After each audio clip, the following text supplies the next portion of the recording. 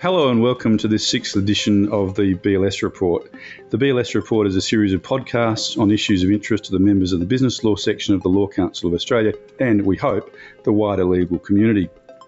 The series honours the legacy of our friend and mentor, the late Professor Bob Baxt AO, one of the founders and key drivers of the BLS. I'm John Keeves, a partner with Johnson, Winter and Slattery and a member of the executive of the business law section. With me today is Professor Pamela Hanrahan from University of New South Wales Business School. Pamela is also a member of the executive of the BLS and a corporations and financial services lawyer and an active member of the BLS Corporations Committee. Welcome, Pamela. Thanks, John. Today's discussion is about ESG, environmental, social and governance factors and how they affect investment decisions, and how ESG factors are becoming increasingly important in M&A and investment deals in Australia and overseas. Today we have one of Australia's leading corporate M&A lawyers, Rebecca Maslen-Stannage, a partner with Herbert Smith Freehills and global chair and senior partner of HSF, and also a member of our corporations committee and a member of the BLS Executive in her spare time. Thanks for joining us, Rebecca. Pleasure, John. We also have Brad Lynch, a partner with Advent Partners, one of Australia's longest standing investment managers with 7 funds and over 500 million under management. Welcome, Brad. We're very pleased you could be here today. Great to be with you, John. ESG, environmental, social and governance. Have we passed a bit of a tipping point in the last few years, possibly influenced by the impact of COVID, but possibly quite independent and just a realisation that sustainability and net zero by 2050 aren't just nice to haves? But what does this mean for M&A and investments? Some of our listeners would be familiar with the UN-supported principles of responsible investment that have been adopted by over 4,000 signatories around the world. But the numbers of organisations signing up went from around 100 per year in 2015 to over 900 in 2020. Quite a significant rise. Earlier this year in March, Alison Heron-Lee, the acting chair of the US securities regulator, the SEC, gave a major speech to the Centre for American Progress on the SEC's focus on climate change. And a couple of weeks ago, the AFR carried a headline, ESG is a game changer for investors. So clearly ESG is part of the zeitgeist. Rebecca, let's start by setting the scene. When we talk about ESG, exactly what do we mean in the context of M&A and investment deals? John, you've already said E for environment, S for social and G for governance. And these are the things that are having, I guess, 2 quite different impacts on M&A activity. The first is, in the past, if there'd been maybe an employee underpayment issue on a target that someone's looking at, or if it's got a practice that isn't seen as ideal from a climate change perspective, that might not have been a front-of-mind consideration for a bidder, just something they think they can mitigate. But now that's going to be seen as a much more serious issue. And the second is ESG factors are actually driving M&A activity, and that's because we're seeing investors shying away from some assets that they might see as having an unacceptable ESG profile. And so companies are looking at their portfolio, and if they've got 1 or 2 assets in there that are seen as having a more adverse ESG profile than the others, then that company's likely to want to actually sell those assets so that they've got greater uniformity of ESG profile. And they're not going to find that some investors won't invest in the company at all because they find some of the assets just don't meet what their criteria are in terms of ESG. Thanks, Rebecca.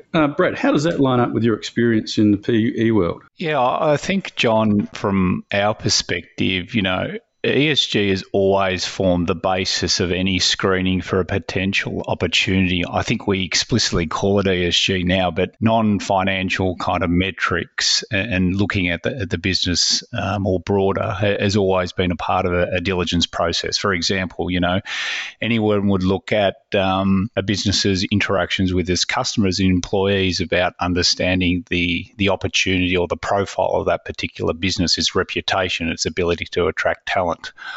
I think historically, ESG has been used a little bit more as a negative kind of lens to say, okay, screening process will actually cut out particular sectors. I think increasingly in an investing context, it's more about moving ESG to an opportunity.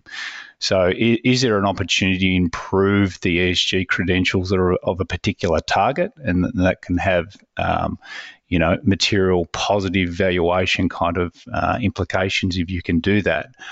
or even thematics and looking at businesses that have the benefit to be able to create competitive advantage and grow because of these structural shifts around ESG. So I think ESG has been a part of the investment process. It's been called out explicitly now, but it's actually moving from a negative kind of screening process to a positive screening process, which is great.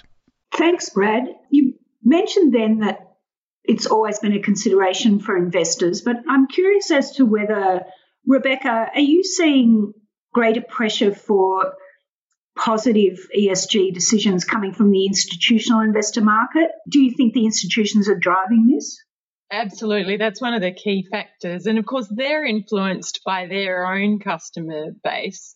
I tell my 18-year-old daughter it's all really attributable to her, because when she was looking for a super fund, she asked for my help. And I'm like, oh, okay, what are you looking for? And I thought of myself at the same age looking for where am I going to get the best investment return? That was not top of her list. That was not actually on her list. She had one item on her list, and it was, I want a sustainable, socially responsible super fund. And I guess if you think of that across the board, super funds looking to the next generation of people, and that really is the profile of younger generations. It's really important to them that they can meet the expectations of a more socially conscious world. And of course, it's not just the 18-year-olds, because particularly we noticed a change in Australia after the bushfires, where people's perception of climate change and related social issues just shifted. And so there's a far greater expectation really across the whole community now that people will invest responsibly. And so it's had a dramatic change after we thought this was coming for ages, but it's really been a far more dramatic shift in recent time. That's interesting. Now, Brad, Advent is often an early stage investor. That's right, isn't it? And so is that pressure from the sort of institutional market in listed companies pushing through into private companies that are looking to grow or maybe go public eventually? Yeah, so certainly all the interactions that we have an institutional investor base, and they're not only represented here in Australia but offshore as well. Being able to demonstrate ESG credentials across the board with those interactions with the investors is something which is front of mind across the spectrum, regardless of where those investors are located. I think just picking up on Rebecca's point about the change with respect to ESG, I think what we're seeing is this societal change and a structural shift where ESG is becoming more than just a set of criteria or policy, but a real set of beliefs and corporate beliefs. And I think that's a really important kind of consideration. You're seeing that cascade down through members, investors, and demands that they have on asset managers and fund managers to be socially responsible with their investing. I think you're seeing, that formulate obviously government policy as well in terms of the, if I could say in democratic kind of societies, the will of the people, which is, policy around sustainable infrastructure, be it energy policy, be it transport, electric vehicles, be it housing, affordable housing. So we're seeing that as well. And then, in the boardroom, we're seeing CEOs and senior leaders actually, drive change and call out particular kind of beliefs and behaviours they expect within their organisations. And I think of recent times, which we're a better society for it, is diversity and inclusion as well. So we're seeing, ESG as, maybe historically, as I said previously, a negative set or screening kind of criteria to a set of behaviours, parameters, which are corporate beliefs. And I think that's the evolution that we're seeing at the moment around ESG. So this is obviously a global thing, but is Australia, would be regarded in the mainstream or an outlier? John, I'd say we're definitely in the mainstream because we had bushfires as one of our catalysts, but there have been equivalent, whether it be extreme weather events around the world or just with this increased social consciousness and perhaps the the fact that social media has become a platform for distributing that sort of thinking more broadly, we're noticing it everywhere, and deal activity driven by it, the fact that that is a global phenomenon as well. Okay. And Brad, are companies or investees that focus on ESG more valuable or less risky? I mean, is that a factor, and is there data that supports that? Yeah, so there was a report last year, came out of Canada, EY report, which looked at the inflows into ESG aligned kind of funds versus those that are unaligned. And those ESG funds were able to capture 4 times the inflows relative to those that weren't. So, I think that the money is following, ESG, responsible investing, focused kind of investors and asset managers. So I think, what does that mean? It means that asset managers that have that product will attract additional capital, and those businesses that are demonstrating ESG credentials will also be attracting that capital and making them more valuable. So I think you can say through just looking at that study, looking at where the money is going, is that, yes, if you can demonstrate sustainability, if you can demonstrate certain aspects of leadership around ESG, that does help with respect to value and how businesses, investors perceive your particular business. Well, there's been a bit of media and other comment about the role of proxy advisors, and there are legislative proposals. Do proxy advisors have a role in this sort of ESG space? Look, I think they're particularly interested in the G aspect of it.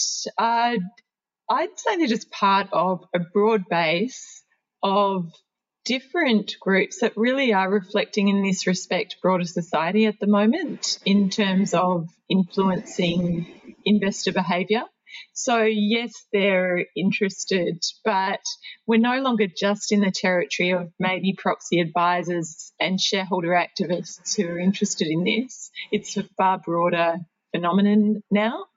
And so, as Brad said, if you're on the board of a listed company, you're certainly thinking about what the proxy advisors will think about you, but you're also thinking, what will my customers think? What will broader society think, as well as what will my shareholders think? This is the BLS report, and I'm Pamela Hanrahan, and we're listening to Rebecca Maslen-Stannage from HSF and Brad Lynch from Advent on ESG. Brad, Rebecca, can you give us some real-life examples of where ESG factors have affected a live deal recently? Rebecca first. Sure. So I guess first, Pamela, they're driving a lot of the deals you see in the market. So any number of mining companies, for example, around the world, you'll see trying to sell or demerge their coal assets. That's those companies trying to separate different assets with different ESG profiles that will appeal to different types of investor, rather than having the mining, more conglomerate type style company have its share price affected by lack of demand from those investors who don't want exposure to coal. And we've seen a number of deals that don't come to light at the moment because there are complex ESG factors that aren't acceptable from a bidder's perspective. I mean, Brad's pointed out, from an investor perspective, if you can deal with those, say put a new face on a company that might have had a tainted reputation in the past for ESG factors, that can add value. We're still seeing some deals, however, that don't see the light of day because there are issues that are just seen as reputational downside. And we have certainly seen bidders walk away from assets on the basis of ESG concerns. On the sort of social side, are there particular sectors that you think are going to end up being pure play? I'm thinking maybe gambling or alcohol. So I suppose already you see some push for that in companies that perhaps got alcohol and non-alcoholic beverages, and investor activity, not just staying away from those companies, but potentially trying to influence them in what they do, which will drive deals where they separate out perhaps the alcohol from the non-alcoholic beverages. We definitely see a push for those sorts of deals. Yeah, thank you. Brad, what are you saying? Yeah, so Pamela, as you mentioned before, typically we're working with businesses that are mid-size corporates, often as the first institutional investor. So perhaps some of these businesses are early in their ESG kind of journey relative to larger organisations. I think for us, some of the things that we've committed to as a group and certainly committed to our investors is to really drive some ESG improvement with some of the businesses that we're partnering with. So the areas that we've focused on, and I think it's really important to be kind of targeted, and where do we think we can have the greatest impact with some of these businesses as well. So we're focusing on kind of three key areas within our investees. So diversity and inclusion is one particular area. So, generally we're focused on 40-40-20 kind of ratios and really promoting that at senior leadership kind of levels within our investees. A sustainable supply chain, so in particular understanding kind of supply chains in more detail, and obviously compliance with modern slavery as well. That's a key focus. And more broadly, just being more conscious of our carbon footprint within our investees.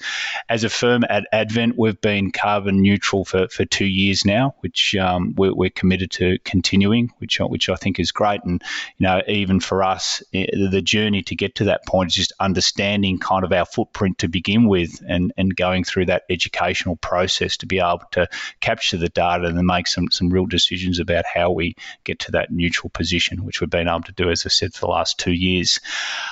With all this, one of the questions we often get asked by our investors is, okay, how are you actually putting some teeth around this? How's it cutting through? And with all our CEOs across our investee group, within their incentives, and in particular short-term incentive, there will be a number of ESG-related metrics. And so this is linking the remuneration and the incentives of our senior leaders, in particular our CEOs, with tangible improvement and tangible progress measured against some ESG kind of metrics. And that's how we're bringing to life ESG and being a socially responsible kind of investor.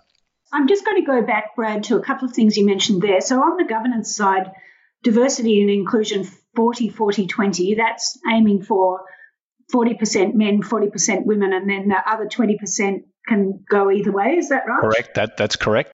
Yeah, good. And you also mentioned supply chain. This is something that I think all companies who are subject to the modern slavery reporting have really focused on. I know I'm on a board where we've spent quite a bit of time thinking about our supply chain. Listeners might be interested to know that there was a case recently in the UK where a company was held to owe a duty of care to people who were working in the shipbreaking industry in Bangladesh. They had on-sold a ship through various ship brokers to go off to Bangladesh to be broken up, and a worker was injured because the working conditions there are very unsafe. And the UK company that was at the beginning of that process, so the original owner of the ship, was held to owe a duty of care to the workers in Bangladesh, despite them being separated by many different corporate entities in that supply chain. So I think that's something that people are really focusing on at the moment. And Pamela, just can I ask a question of you? I think this is an allied topic about the duty of investment, and particularly super trustees, to take into account presumably, or climate factors in particular, but ESG factors. You were an expert witness in a case recently. Could you tell us a little bit about that? Yes, John, I was expert witness in a case called McVeigh against Rest, where a member of a superannuation fund had brought proceedings against its superannuation trustee, arguing that they ought to have paid more attention to the climate change risk in their portfolio and instructed their asset managers slightly differently from they had. That case was settled in November of last year, with Rest releasing a statement acknowledging the various climate risks that were in its portfolio and its responsibility to take active steps to manage that risk. So it was an interesting case.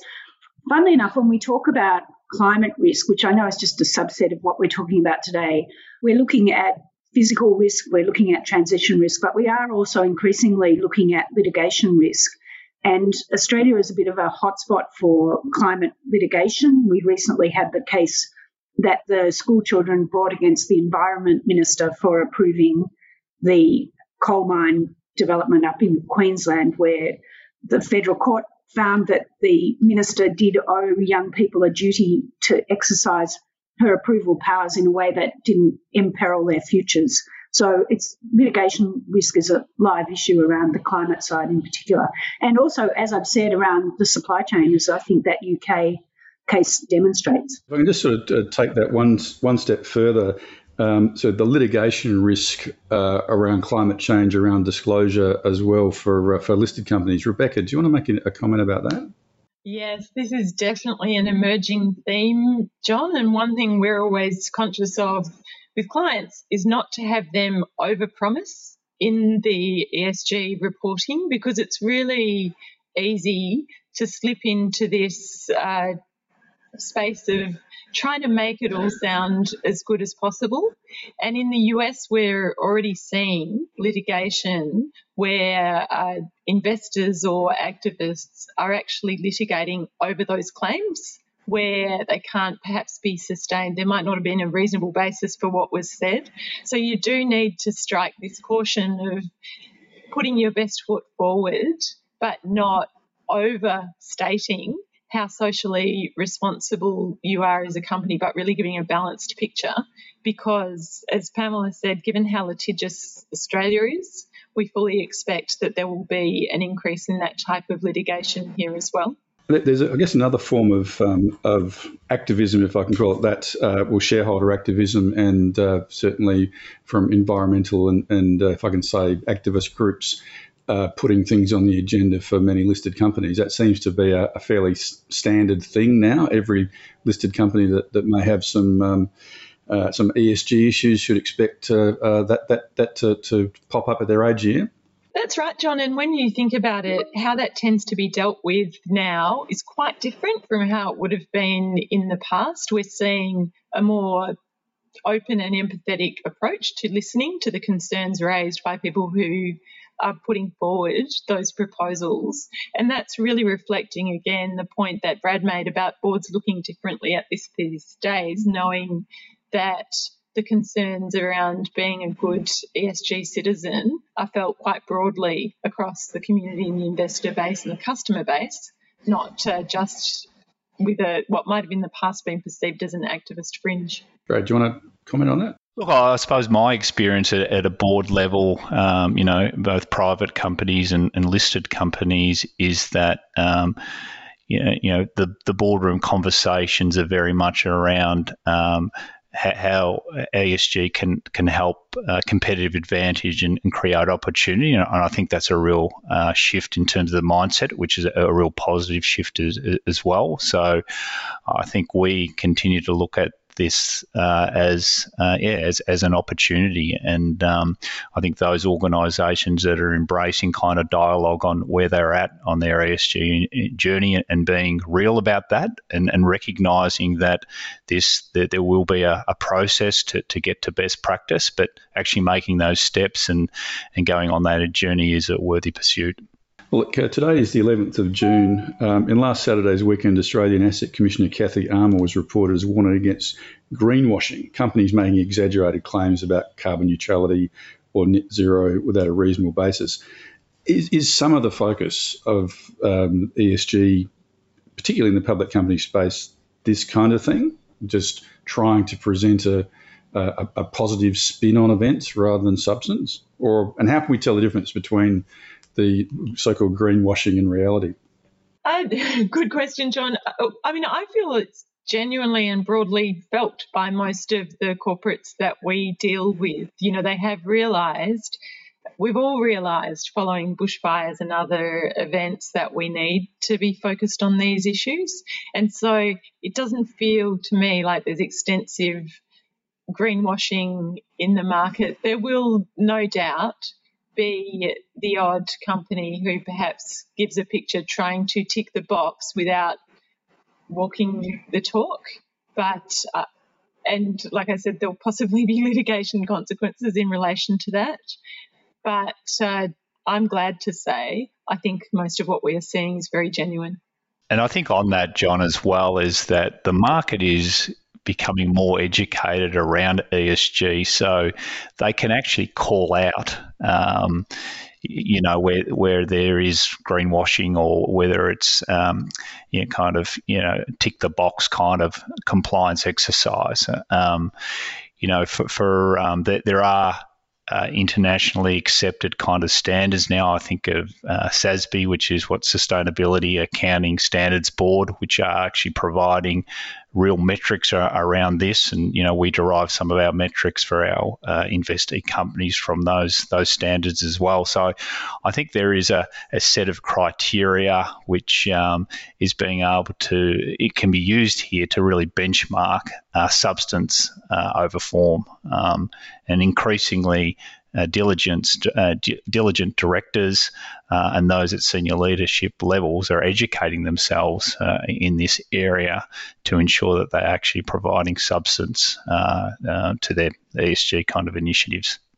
That's a really important point. So 10 years ago, we had a range of different metrics and reporting frameworks around particularly environmental matters, but social and governance measures as well. And I think we're starting to see those mature and coalesce. Now we have the TCFD, we have reporting against sustainable development goals, we have modern slavery reporting. So it's part of the sort of natural development of this side of the market that those reporting frameworks are starting to mature. And I think that's really important step in moving things forward. I know as lawyers we always think that it's the law that enables commerce, and accountants always think that it's accounting that enables commerce. But I think reporting is a really important part of this. If you can measure something and you can measure change in that thing, then it's much easier to link it, as Brad said, to people's remuneration or to the performance factors that influence the company. And I think that's been a really significant development over recent times. We're not all the way there yet. I think there's still a bit of shaking out about the reporting frameworks, but it's definitely the pace of change is increasing. And they used to say what measures matters, or what is measured is managed. Can I just a slight change of direction? Debt finance. Are debt financiers taking into account ESG factors in making decisions about making credit available, and is that having an impact? Look, I think absolutely they are. There is the emergence of sustainable lending as well, where we're seeing corporates be rewarded for progress against ESG standards, whereby the rate of charges or interest actually steps down when you're demonstrating progress against a certain number of ESG criteria. So there are actual financial products out there that are linking interest and charges to ESG outcomes, which I think is fantastic. So absolutely, there is further screening, I think, from financiers regarding kind of the counterparties that they lend to. But more importantly, I think there's a development of financial products out there, which, from a lending perspective, which are incorporating directly ESG outcomes with respect to that relationship between lender and borrower. Okay, Brad, any final comment or any takeaway points for our listeners? Look, I think the way that I view ESG is being something that's always been the case, which is the manner in which you achieve an outcome is actually more important than the outcome itself. So the pursuit of profits, for example, well, how you go about, making money is more important than the actual outcome itself. So, our philosophy is good ESG is good business. It's great for society. It's great for the planet. And I think the shift that we're seeing across the board in the investment community is a real positive one around ESG. And Rebecca, as Global Chair and Senior Partner, you get the final word. I would just say, as a deal lawyer for many years, we've found this shift, at the end of the day, really quite positive and enjoyable. the move from thinking more just about dollars and cents to also factoring in a very genuine way broader issues about looking after the planet and sustainability, it actually has changed the way that a lot of our clients look at things, but in a way that is, as Brad said, very positive for us and for the planet. So I think it's only net a positive for the whole deal environment that there has been this shift. We've been fortunate to have with us Brad Lynch from Advent Partners and Rebecca Maslen-Stannage from Herbert Smith Freehills. Brad and Rebecca, thank you again for your time. Thanks, John. And thanks to my co-presenter, Pamela Hanrahan from University of New South Wales. Thanks, John. I'm John Keeves, and this has been the BLS Report in honour of the late Professor Bob Baxt, AO, produced by the Business Law section of the Law Council of Australia in collaboration with 2SER.